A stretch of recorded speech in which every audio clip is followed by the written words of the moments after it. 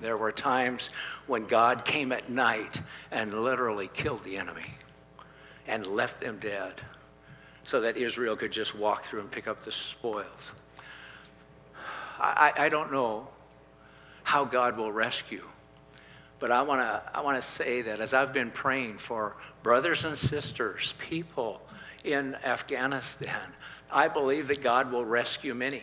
I believe he will rescue hundreds. I believe some will lose their life because the Bible talks about that. It talks about in the last days. It literally talks about heads being cut off in the last days. It talks about persecution against Christianity. And I think some of us, to a certain degree, are just suddenly a little bit shocked about the reality of how quickly we are moving toward end times in our own nation, of course, in nations around the world. And I'm not trying to frighten us at all, other than I'm trying to say it's a time to pray. It's a time for the church to pray. The Bible says in James chapter 5, Elijah was a man just like us, and he prayed. He was praying for repentance for the nation of Israel. He prayed that it wouldn't rain so that hearts could be turned back to God. He prayed that it wouldn't rain, and it didn't rain for 3.5 years, and he prayed that it would rain, and of course, it rained, and the people received their crops. He was a man like us. I just think it's important for us to remind ourselves that God answers prayer, and so I'm going to invite the worship team to just play a little in the background, and I'm going to ask you to pray. I would love it. This is my vision. But I thought, rather than just me pray, it'd be great if we prayed. I'm wondering if husbands and wives could take a few minutes right now and just grab hands and pray with one another for what's happening in Afghanistan. And of course, there are the things in the world, there are things in our own nation. I would love for you as husband and wives to be able to pray together right now. If you're a single person and you're familiar with a person next to you, grab their hand and pray. Just join together, a little prayer circle. Maybe of 3 or 4 people, maybe a couple would join with another couple and you'd pray right now. I just think it's important for us to bow our heads, to humble ourselves before God and ask for God's mercy, to pray for the miraculous and pray for God to move in a powerful way to rescue and to save and to deliver and heal. So let's pray.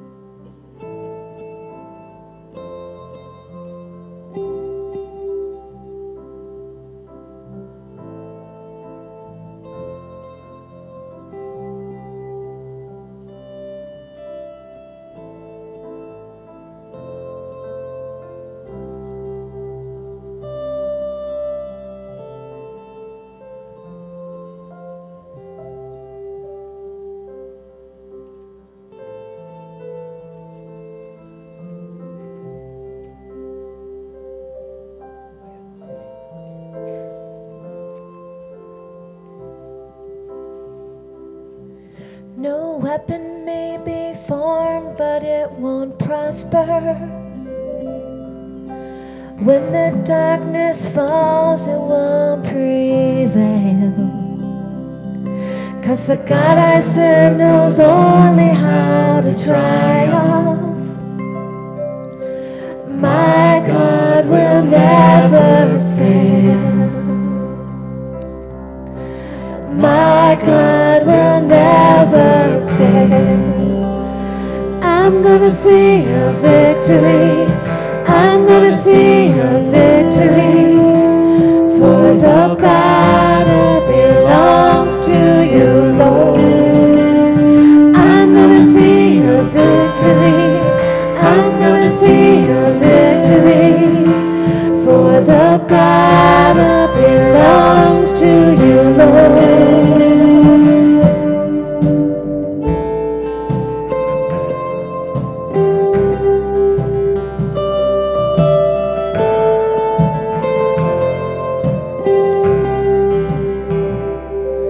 There's power in the mighty name of Jesus. Every war he wages, he will win. I'm not backing down from any giant. I know how the story ends. Oh, I know how the story. Let's stand together, everyone. I'm gonna see a victory. I'm gonna see a victory. For the battle belongs to you, Lord. I'm gonna see a victory. I'm gonna see a victory. For the battle belongs to, sing it again. I'm gonna see a victory. I'm gonna see a victory. For the battle belongs to you, Lord.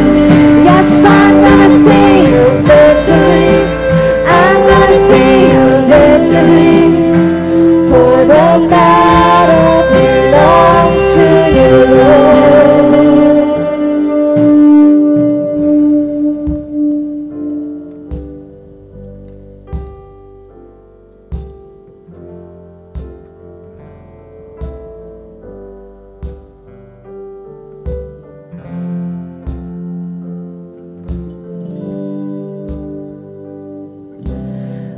You take what the enemy meant for evil and you turn it for good.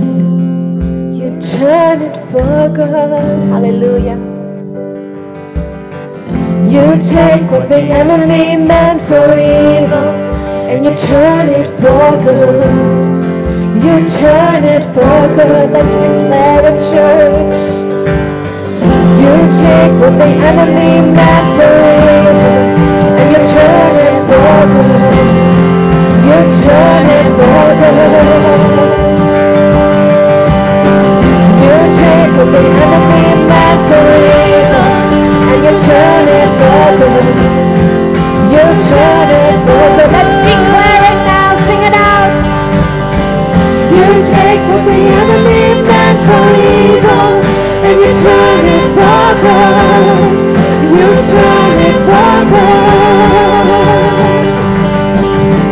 You take what the enemy meant for evil and you turn it for good. You sing it again, you meant, sing it out now, you meant. You take what the enemy meant for evil and you turn it for good. You turn it for good, sing it out. You take what the enemy meant for evil and you turn it for good. You turn it for good. So I'm gonna see a victory. I'm gonna see a victory. For the battle belongs to you, Lord. Yes, I'm gonna see a victory. I'm gonna see a victory.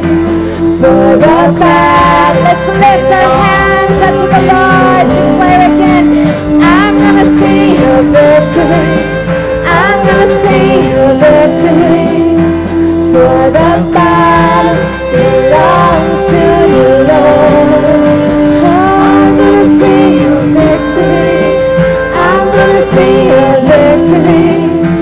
For the battle belongs to you, Lord.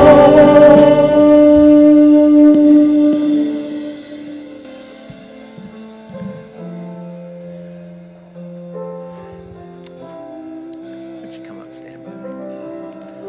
Okay, I'm going to try to lead us in a prayer. My wife is going to help lead us in a prayer. We're just going to lift our voices here to the Lord in unity, just contending and praying. Heavenly Father, we come in Jesus' name through the power of the Holy Spirit. Father, we trust your sovereignty. We trust your plan throughout history. Father, our hearts are grieved and our hearts are broken, Lord, for those who are suffering right now. Lord, for those who are trapped right now, Jesus, for brothers and sisters who love you, who love their lives not unto death, Lord, who are willing to even die for you. So, Lord, we lift up mankind. Lord, we lift up the people of Afghanistan, Lord. We thank you for the many, the hundreds and even thousands who are turning to Christ because they realize the Muslim religion, Lord, doesn't have an answer. Lord, we ask forgiveness for sins. Move mightily, Jesus, for people of other faiths and other nations, Lord. We lift up the name of Jesus, Lord. We pray for revelation of Jesus, that a quickening of the Spirit, Lord, would draw their minds and hearts to you, Lord. Maybe they've heard the gospel at some point, or maybe during a time of their worship of their God, they have sensed something beyond this life, something supernatural. His name is Jesus. Lord, I pray they would recognize that call of the Spirit who calls them out of darkness into their marvelous light. Quicken them, Lord. Bring salvation, Lord. May we see them in heaven together, Jesus. We pray for that end, Lord, for their lives here this morning, Lord. We intercede for your Son's name, for his glory and his honor for all eternity. We pray that he'd be glorified through the miraculous grace that brings faith in this hour, brings healing in this hour, brings deliverance in this hour.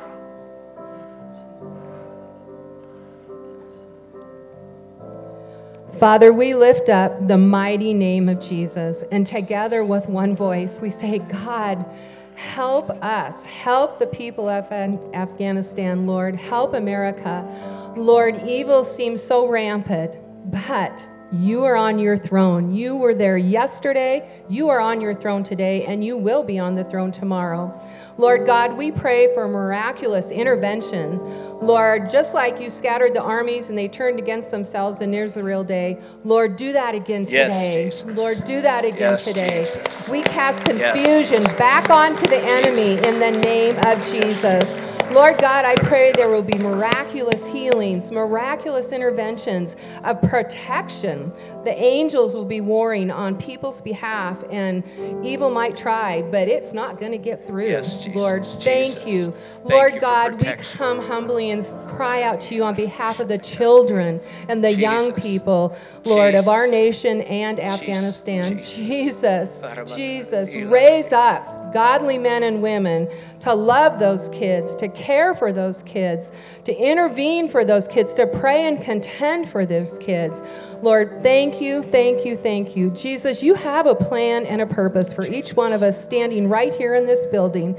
Lord, in these prayers that we're praying, Lord, they apply to us too, because some of us are in great pain and going through great difficulties. You have not forgotten about us either. Jesus.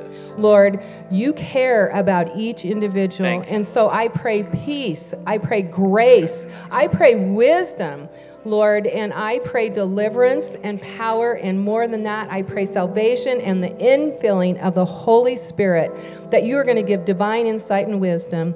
to men and women all around this world. And we pray these things in the powerful name of Jesus. Amen. Jesus, Jesus, Jesus, Jesus,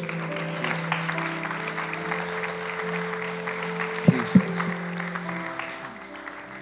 So I think I'm supposed to say something prophetically right now, and I didn't think about this. I thought a lot of other things, I'll tell you. But I didn't think about this before I came. And, I think a lot of us are heartsick about our nation and the leadership of our country. And I apologize. Maybe you'd love for me to go on a rant here, but I'm not going to do it. It's not going to help.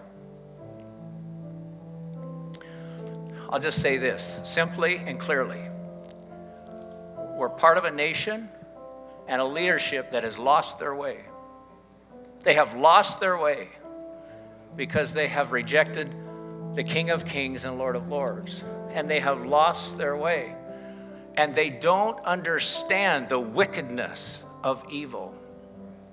Now that's true in Afghanistan and in other parts of the world. But it's also true in our own nation. The idea that we can allow young children to pick what sex they are, that we can promote a transgender agenda. Now you know, I love everybody. I love everybody. God has a plan. But there's a way that is the Lord's way. And we're part of a nation that has lost its way and part of a leadership that has lost its way. But here's the point I'm trying to make to some of you who are caught up in this, so emotionally captured by the failure of our country, that sometimes you can't sleep at night. Here's what the Lord says. The answer has never been in the government. The answer is in the church. The church is God's redemptive plan. God is working through the church. He's working through the gospel. It is the power of God unto salvation.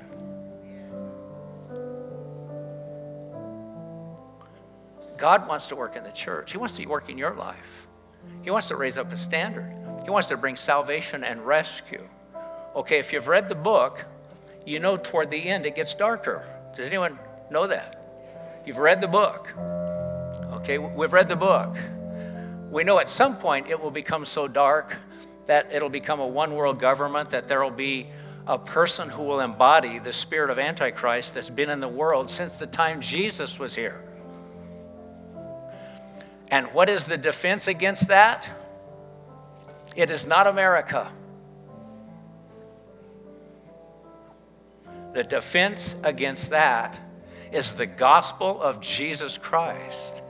The defense in this day is the prayers of the saints.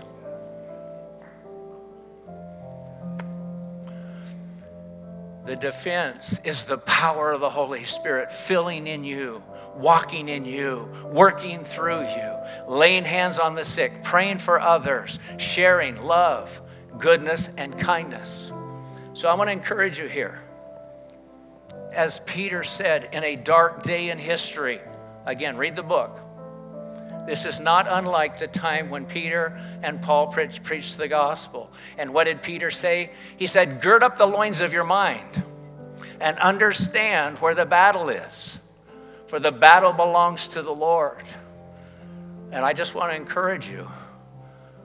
That is who we're going to be as a church. We're going to fight the fight in the Spirit. We're going to preach the gospel. We're going to share our faith and love one another. Could someone say amen together? Amen. Thanks, Steve. Steve's my cheerleader right down here. Amen, Pastor. You preach it, brother. Hallelujah. Give Steve a hand. He's amazing. It's awesome. Love him. Amen. Okay, so I'm going to pray for us. Okay, then I'll let you rest. Lord, I want to ask forgiveness for our sins, Lord. Lord, we've wanted to take a responsibility that you gave us. Jesus said, you said, I will build my church and the gates of hell will not prevail against us. Lord, we want to pass a responsibility you gave to us onto the government, and you've never asked us to do that. You ask us to be filled with the Holy Spirit, speaking to one another in psalms and hymns and spiritual songs. We're going to read about it this morning. Giving thanks and praise to God. So, Lord, we ask forgiveness for our sin, and we ask you to fill us. And this is in my spirit. This is what I think I'm supposed to pray. Lord, clothe us with the Holy Spirit, Lord. Help us guard our minds. Help us guard our hearts. Help us walk in the Spirit, be filled with the Spirit. May the Holy Spirit rest on us like we sang this morning, Lord. Rest on us. Move on us. We thank you for that. Thank you for hearing our prayers. In Jesus' wonderful name. Could we say amen? Amen. Honey, would you say amen to that? Amen. Amen. Oh, amen. There you go. It's got to be right. It's got to be God. Thank you, honey. All right. I don't know about you. I'm already tired, but go ahead and tell your neighbor, I'm already tired. I came to church to rest, and I'm tired.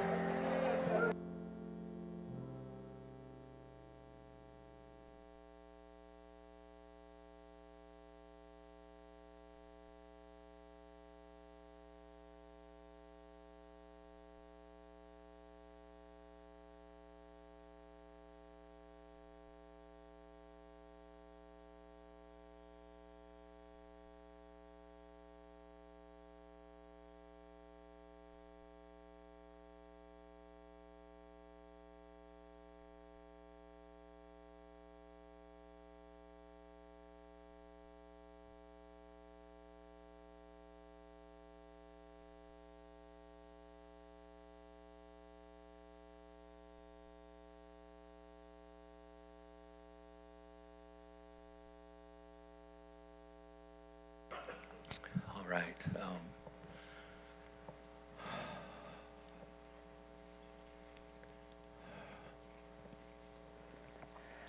I have so much adrenaline, I'm shaking. I wish I could say it was the Holy Spirit. Sometimes it is, the Spirit's in me and moving, and I literally start shaking. But it's coffee and adrenaline right now. Sorry. I'm going to invite you to take your Bible and turn to Ephesians chapter 5. If you're just kind of reconnecting, maybe you've had a busy summer.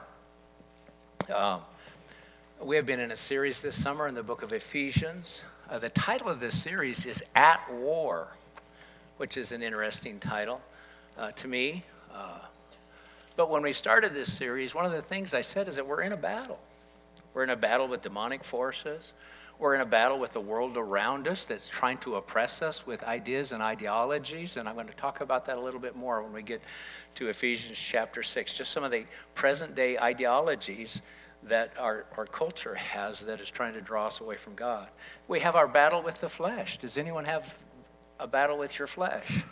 Okay, the rest are liars. Part of the flesh, it's not just the lust of the flesh, the eyes, the boastful pride of the life. Part of my battle with the flesh is just my mind. It's just my carnal mind. It doesn't naturally think the things of God. I have to constantly remind myself of who I am in Christ and spend time in God's Word. But nevertheless, we have a battle. We're in a battle. And Paul says to stand firm in chapter 6 where we're headed. But every part of this book is about equipping us to stand firm, armed. We're armed with the weapons of God, and so I've been labeling every little message through the different chapters. Armed with. We talked in chapter 1 about being armed with a new identity, and it's so important for you to be armed with a new identity in Christ. You've been forgiven of your sins. You've been born again through the power of the Holy Spirit. You're adopted into God's family. He chose you. You've been given every spiritual blessing, which we don't understand that because we're so materialistic. But I tell you, being forgiven by God and being adopted into his family is so much more important than your paycheck. We've been given every spiritual blessing in the heavenly places in Christ. We have a new identity. We need to be armed with that as we go through our life. We need to be armed with grace. We talked about that chapter 2, how it's by grace we're saved through faith, not of ourselves. It's a gift from God, not as a result of works that any man should boast. And, grace arms us as we come to God. Grace arms us as we try to deal with the fallen world around us and the people we try to love and communicate with. We understand grace. We're armed with a new identity. We're armed with grace, armed with power. Paul prayed in chapter 3 that would be filled with the Holy Spirit and strengthened by his power in our inner man so that Christ may dwell in our hearts through faith. Can you imagine literally Jesus dwelling and being welcome in every aspect of our life? I don't know what you do when you have guests come over for a short period of time in your life. I always say, make yourself at home. And that's what Paul was praying for the church, that somehow Jesus could make himself at home in you, in your heart, in your mind, in your life, so that you could learn to walk with him. We're armed with power in the inner man. We're armed with purpose, and we talked about that last week. Now this morning, I'm going to try to talk or begin to talk about being armed with partnership. Could we say that together? Armed with partnership. Armed with partnership. In Ephesians 5, verse 15 through 33, we're going to talk about marriage.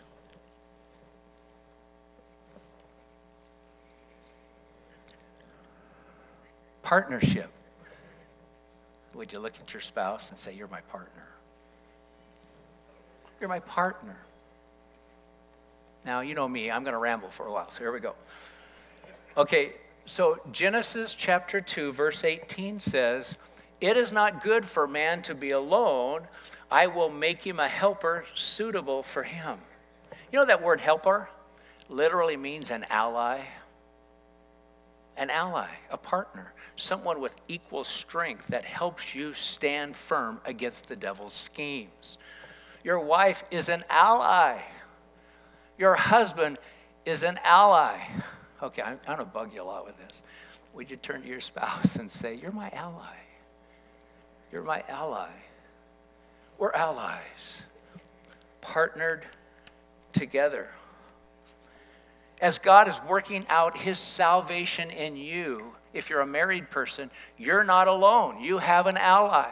Just this last week or the week before, I can't tell you, there were a couple of times where I just opened up and expressed vulnerability with my wife, things I was afraid of, things I was struggling with. And my wife, you saw her, talk about cute. She was so kind to listen and to pray. I'm not afraid to talk to my wife about my wrestles and about my struggles. She's my partner, hallelujah. She's my ally. I'm so thankful for that. I've got a support when it comes to working out my salvation. Paul says in Philippians 2:13, working out my salvation with fear and trembling. I have an ally. When it comes to trying to raise my family, when it comes to power in prayer, man, you want my wife on your side, I'll tell you. Powerful prayer. When it comes to ministry and mission in the world, we're allies. We're armed with partnership. Now, if you're not married this morning, let me just address that a little bit. I don't want you to feel left out. Maybe you will be someday. Maybe you won't. Marriage does not make you complete. That's a fallacy. Sometimes we're waiting. I'll be complete when I'm married. The Bible doesn't say that. The Bible says God created you in his image. And marriage is about partnership, but it's not about completeness. It says in Colossians, I'm complete in Christ. In him, it says.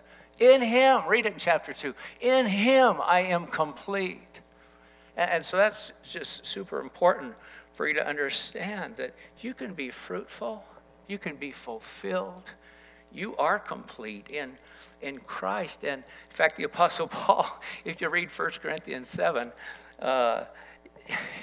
he says, you're better off if you're not married. He said, I wish you were all like me. He was single, He was a bachelor to the rapture. And He was going for it for God, and he said, I wish you're all like me, because then you could be undistracted and devote yourself totally. Now, I think, frankly, we can be undistracted in marriage and devote together as partners in sharing the gospel. But anyway, I'm just saying. Now, okay, so I'm gonna try to be a little candid a little bit, and my wife will she's gonna help me, by the way, and she'll probably be a little bit candid. But many times when we fall in love, we only see the strengths of the other person. Have you noticed that? You talk to a couple that's fallen in love. Oh, Pastor, he is wonderful. He's so quiet and so confident and so self-assured. And then 3 years later, when they come in for marriage counseling, Pastor, he never talks to me. Now, what is that? Sometimes your strengths hide your weaknesses, and that's confusing. And sometimes your strengths that hid your weaknesses, they're awesome, by the way. God gave you strengths, but sometimes weaknesses become resentments, and they begin to work and divide. Pastor, she is beautiful. She's amazing. She's so fun. She's so outgoing. Pastor, she wants to talk all the time. I mean, she holds me so accountable. She wants to hear what I'm thinking. I'm not telling her what I'm thinking, some of it. I just feel like she's so controlling.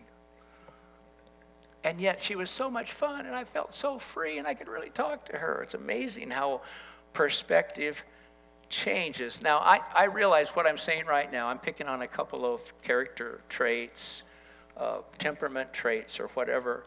But it's true, even though I'm oversimplifying, we have a tendency to hide our weaknesses, trying to cover up with our strengths when we're dating. And unfortunately, the difficulty in marriage, it's the most intimate relationship you will ever have. I mean, you sleep with the guy, or the girl, but it's not just about the physical aspect, it's about the emotional aspect. You're gonna journey through life as transparent as you've ever been with anyone, and it's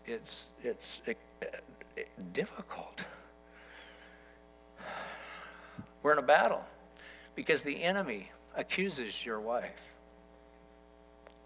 The enemy, the accuser of the brethren, by the way, it accuses your husband, and you start to form opinions sometimes.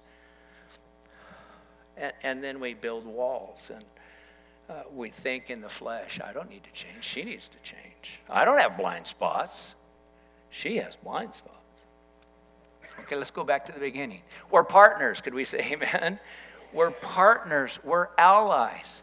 It is not good for a man to be alone. I will make him a helper suitable. Now that word suitable, so important. It's like two pieces of a puzzle fitting together. It's you're perfect for each other. You just don't know it.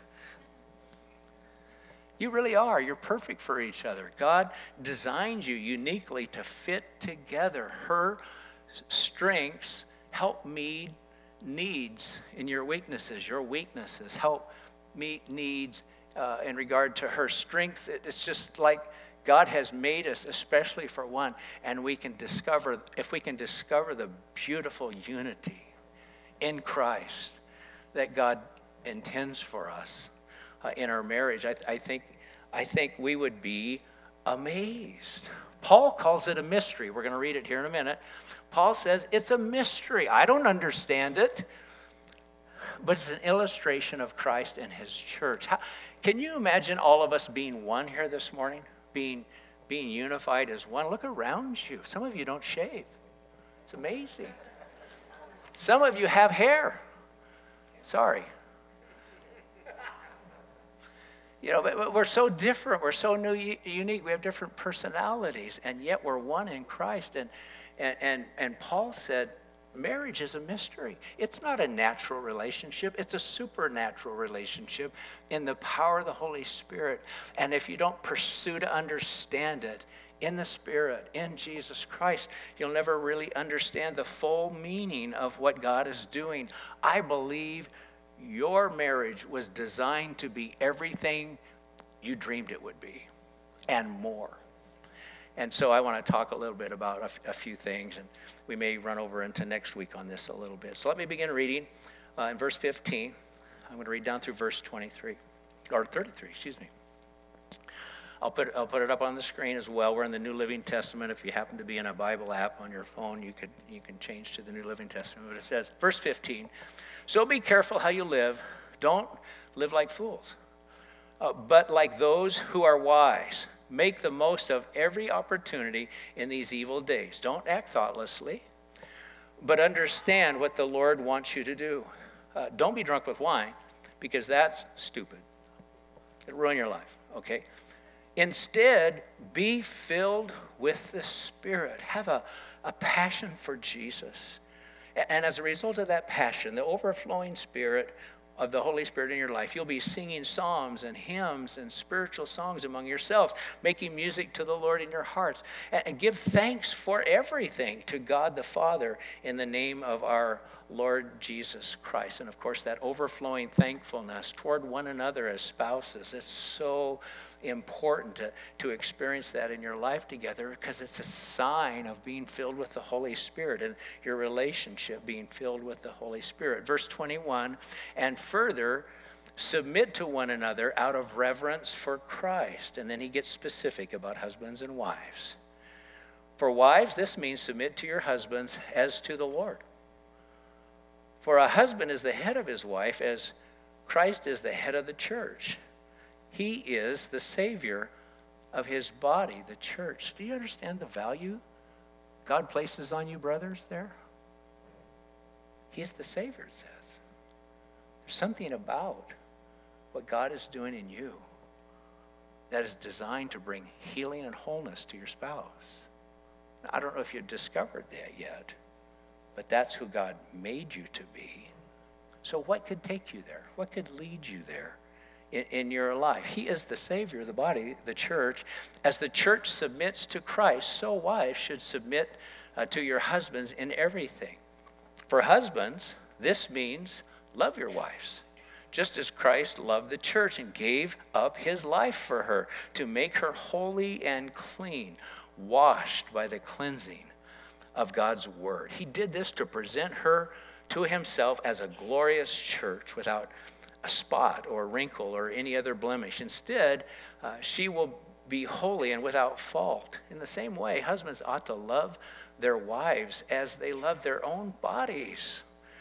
For a man who loves his wife is actually showing love for himself. And, I think there's some psychological things there where if you aren't healthy enough to love yourself, you're going to have a hard time loving other people, and especially your spouse.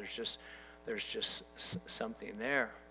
For a man who loves his wife actually shows love for himself. No one hates his own body, but feeds it and cares for it. We'd all say amen. Just as Christ cares for the church, and we are members of his body. As the scripture says, a man leaves his father and mother and is joined to his wife, and the two are united into one. This is a great mystery, but it is an illustration of the way Christ and the church are one. So again, I say, each man must love his wife as he loves himself, and the wife must respect her husband. Do you see how he uses submission and respect interchangeably in these verses? I think that's interesting to me.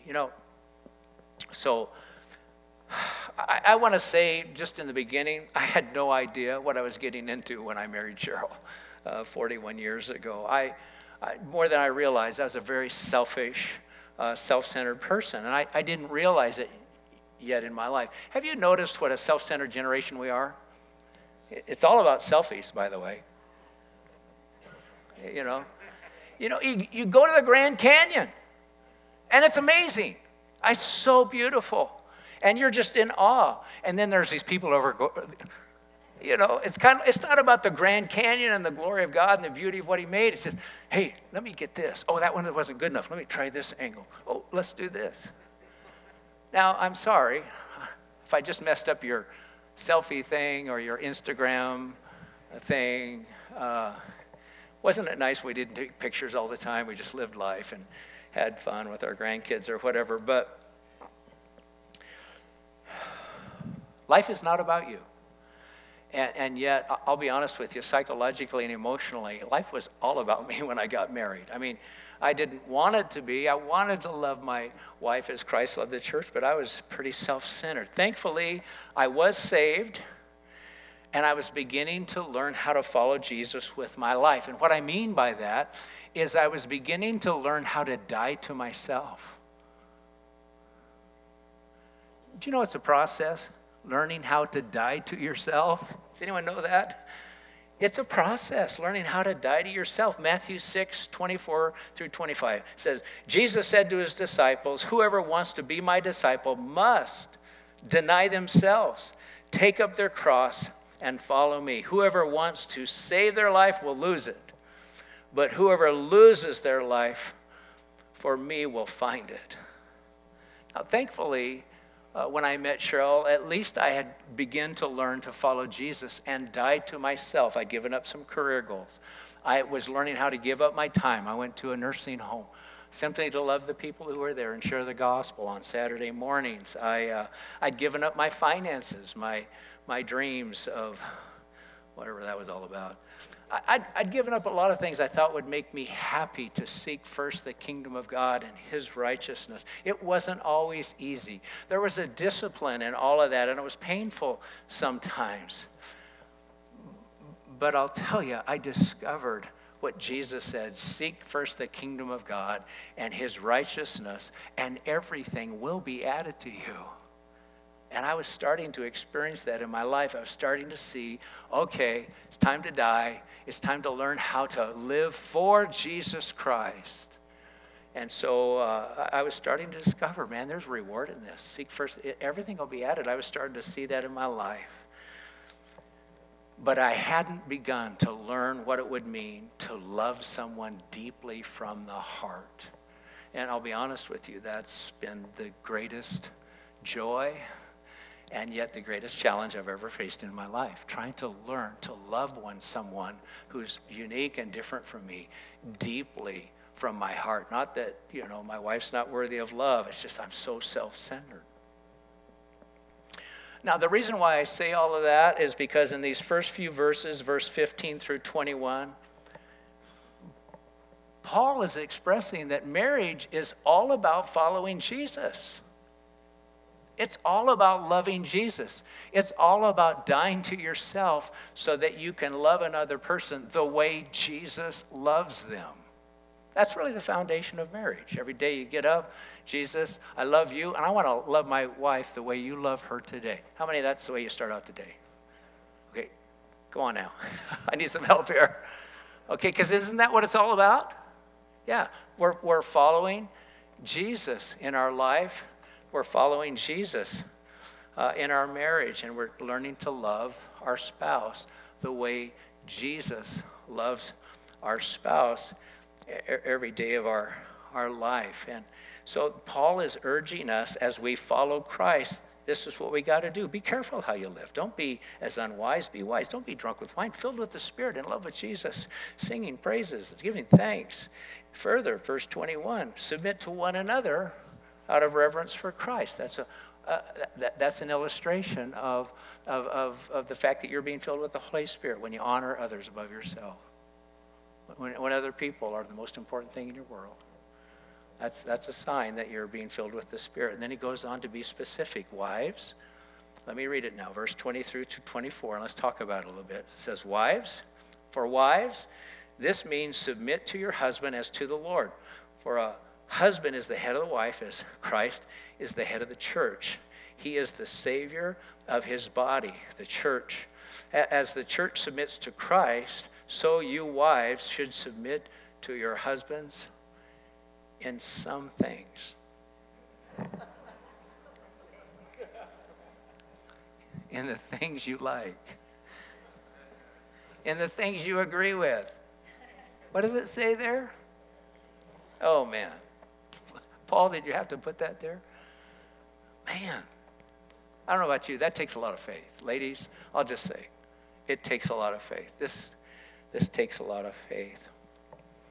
But did you know there's a divine order in heaven and there's a divine order on earth? Okay, now no one's going to teach you this in school, but this is true, and this is scriptural. There's a divine order in heaven, and there's a divine order on earth, okay? In heaven, there is Father, Son, and Holy Spirit. They're all three of equal value, all three are God, and they are one, but they are unique. And there are things the Son does not know, because the Father has not revealed him. You know, when they came up to him and said, Jesus, is now the time? You're going to establish your kingdom? Is now the time you're coming back? When's all that going to happen? And Jesus said what? No one knows the day or the hour except the Father. Okay, Jesus was submitted to the Father. He said, I only say the things the Father is saying and do the things the Father is doing. Now, Jesus was equally God, but he was submitted. It didn't take anything away from Jesus. Did it take anything away from Jesus? Absolutely not. Did you know the Spirit was submitted to Jesus? Jesus said, he told Mary, remember when he was on the day he resurrected from the dead, he hadn't got to the Father yet, he hadn't sinned yet, and Mary was trying to hold on to him, and there at the open tomb. And Jesus said, he said, don't hold on to me. I haven't yet ascended to the Father. And I must ascend to the Father so I can send the Holy Spirit. If you look at this creation story, in the beginning, God created the heavens and the earth. Now, the earth was formless and void, and darkness was over the waters, and the Spirit was hovering. And then God said, let there be light. Who is that? Jesus. He's the Word of God. He spoke, let there be light. Okay, when he said, let there be light, what happened? The Spirit who was hovering began to set in motion the galaxies, the stars, the sun, the moon, everything that is light, spiritually and physically. But he was in submission to the Son, who was in submission to the Father. See, in heaven, there's an order.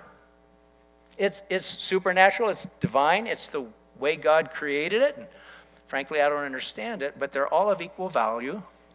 And they are all interdependent, interconnected. They live in perfect unity in the heavenly realm. Isn't that amazing? Perfect unity. Now, on earth, there's also an order. In fact, I didn't give this to Sonia, so I can't put it up. But if you have your Bible, you can turn to 1 Corinthians 11, beginning in verse 3. It says, and sorry I'm rushing ahead, I get nervous.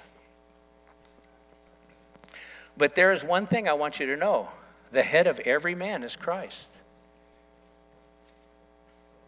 The head of every man is Christ. Let me ask you a question. Are you submitted to Christ? I'm not asking if you believe in Christ.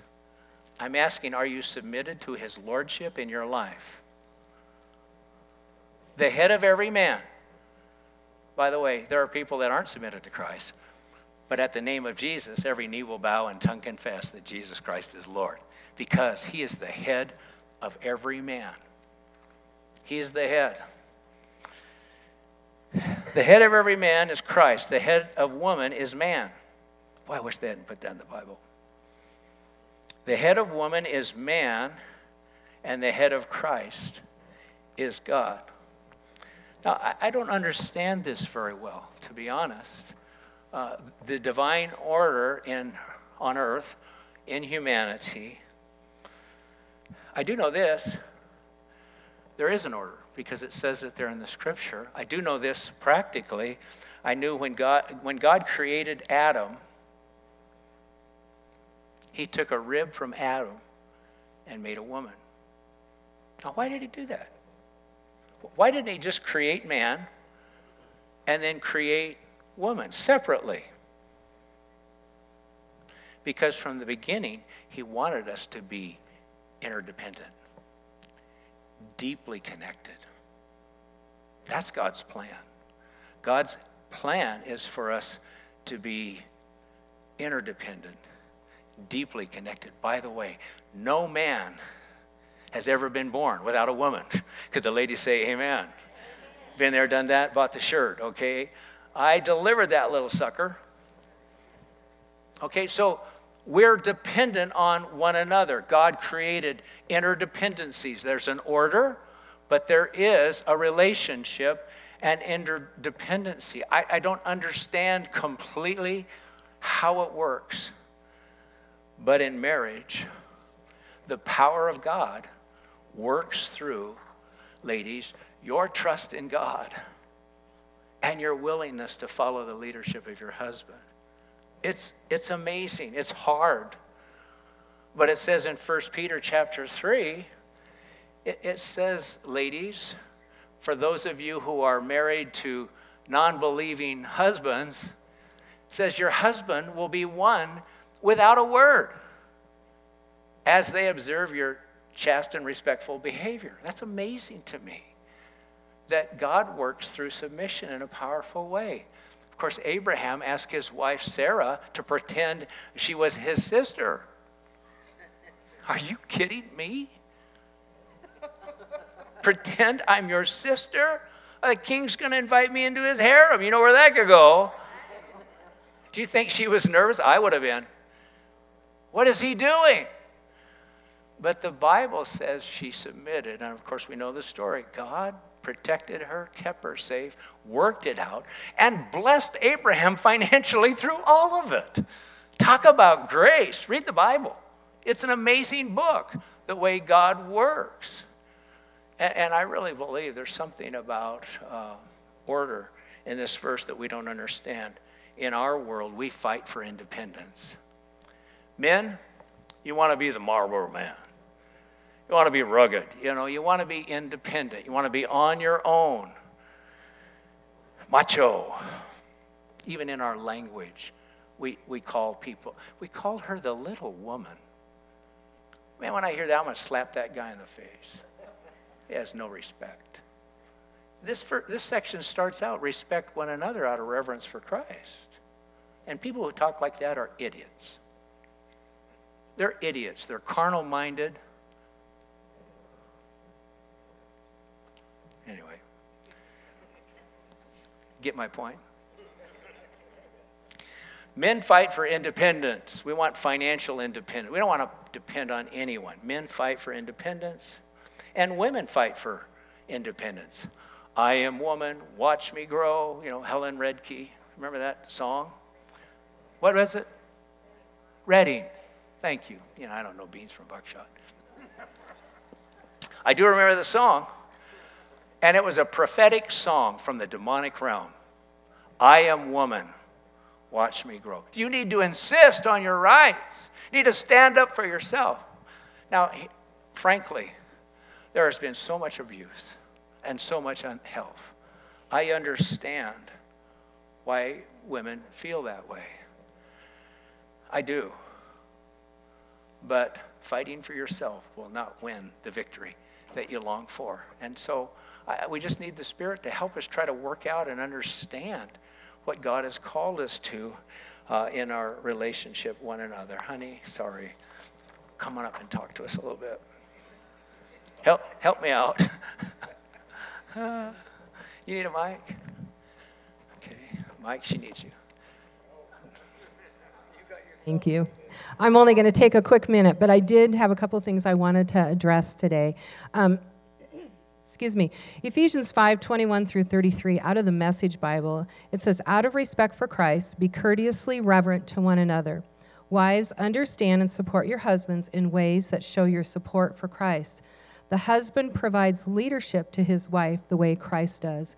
And gentlemen, I really want to encourage you. I don't know how much noise we make, and we make a lot sometimes, we as women, but we really do want clear, concise leadership from you. We do that. We want a covering.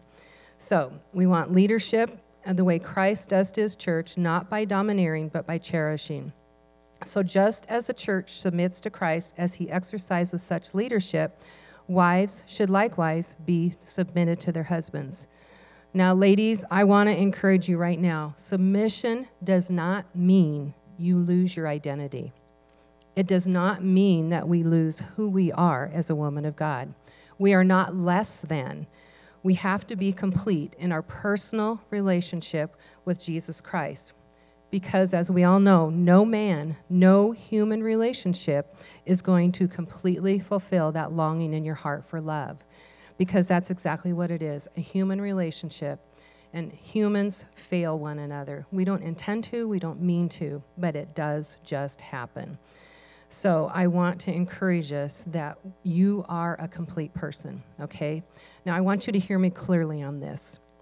If you are in a relationship or if you are in a situation, submitting does not mean that you should jeopardize your health or safety, okay?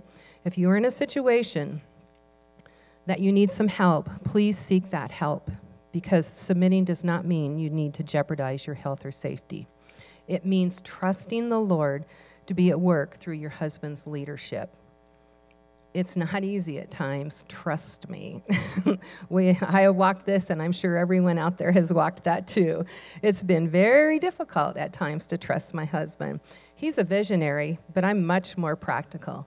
But I want to encourage you, God is and he has been faithful. Okay, Ephesians 5:25. Husbands, go all out in your love for your wife, exactly as Christ did for the church. A love marked by giving, not getting. Christ's love makes the church whole. His words, remember in Proverbs, it talks about there is power and life and death in the power of the tongue. His words evoke her beauty. Everything he does and says is designed to bring the best out of her, dressing her in dazzling white silk, radiant with holiness. And that is how husbands ought to love their wives. They're really doing themselves a favor since they're already one in marriage. No one abuses his own body, does he? No, he feeds and pampers it. That's how Christ treats us, the church, since we are part of his body. And this is why a man leaves his father and mother and cherishes his wife.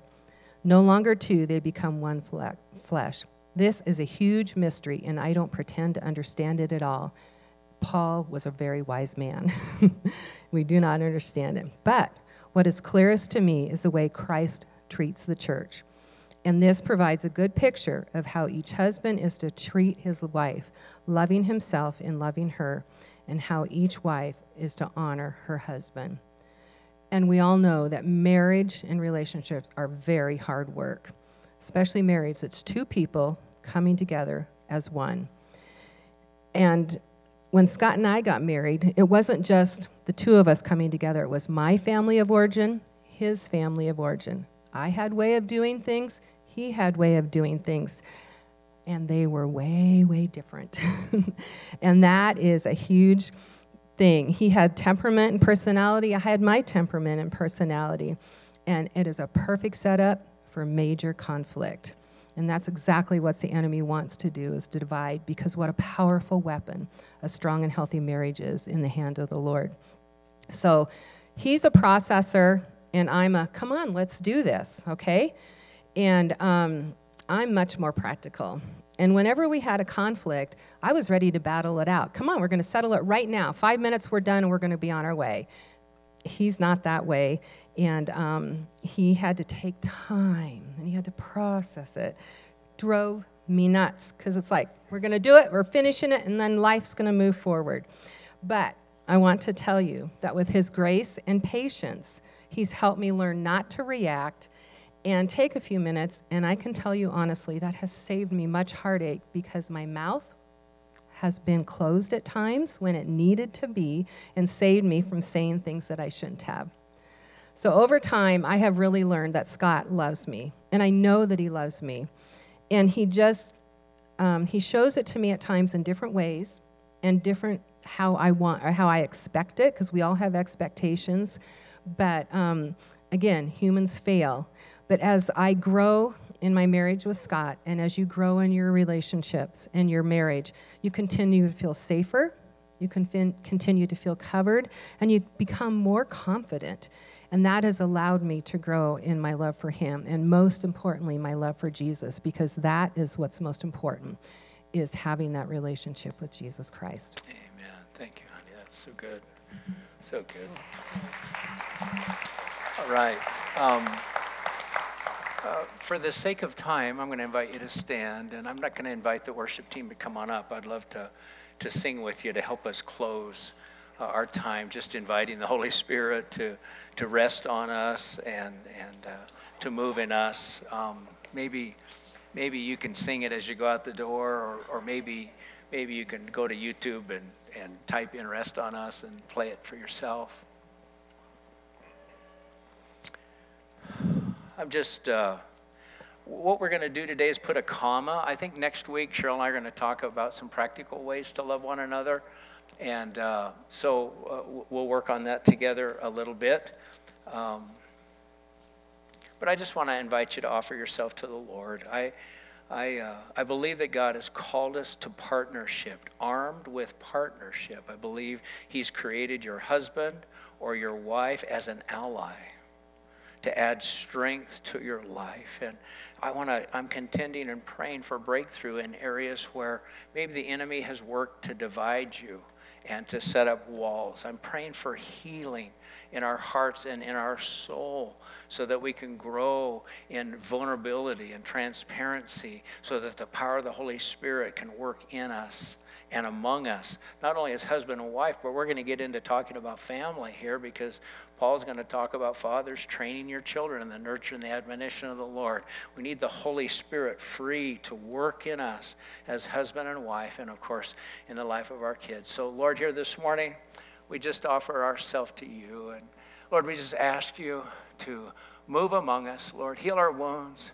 Lord, draw us together. Lord, I pray that this week could be a time of partnering together as husband and wife. Lord, if there needs to be confession of sins, I pray that we could do that. I pray for deeper communication. Lord, thank you for your love. Thank you for hearing our prayers. In Jesus' name we pray. Could we say amen together? Amen. Thanks so much for your patience.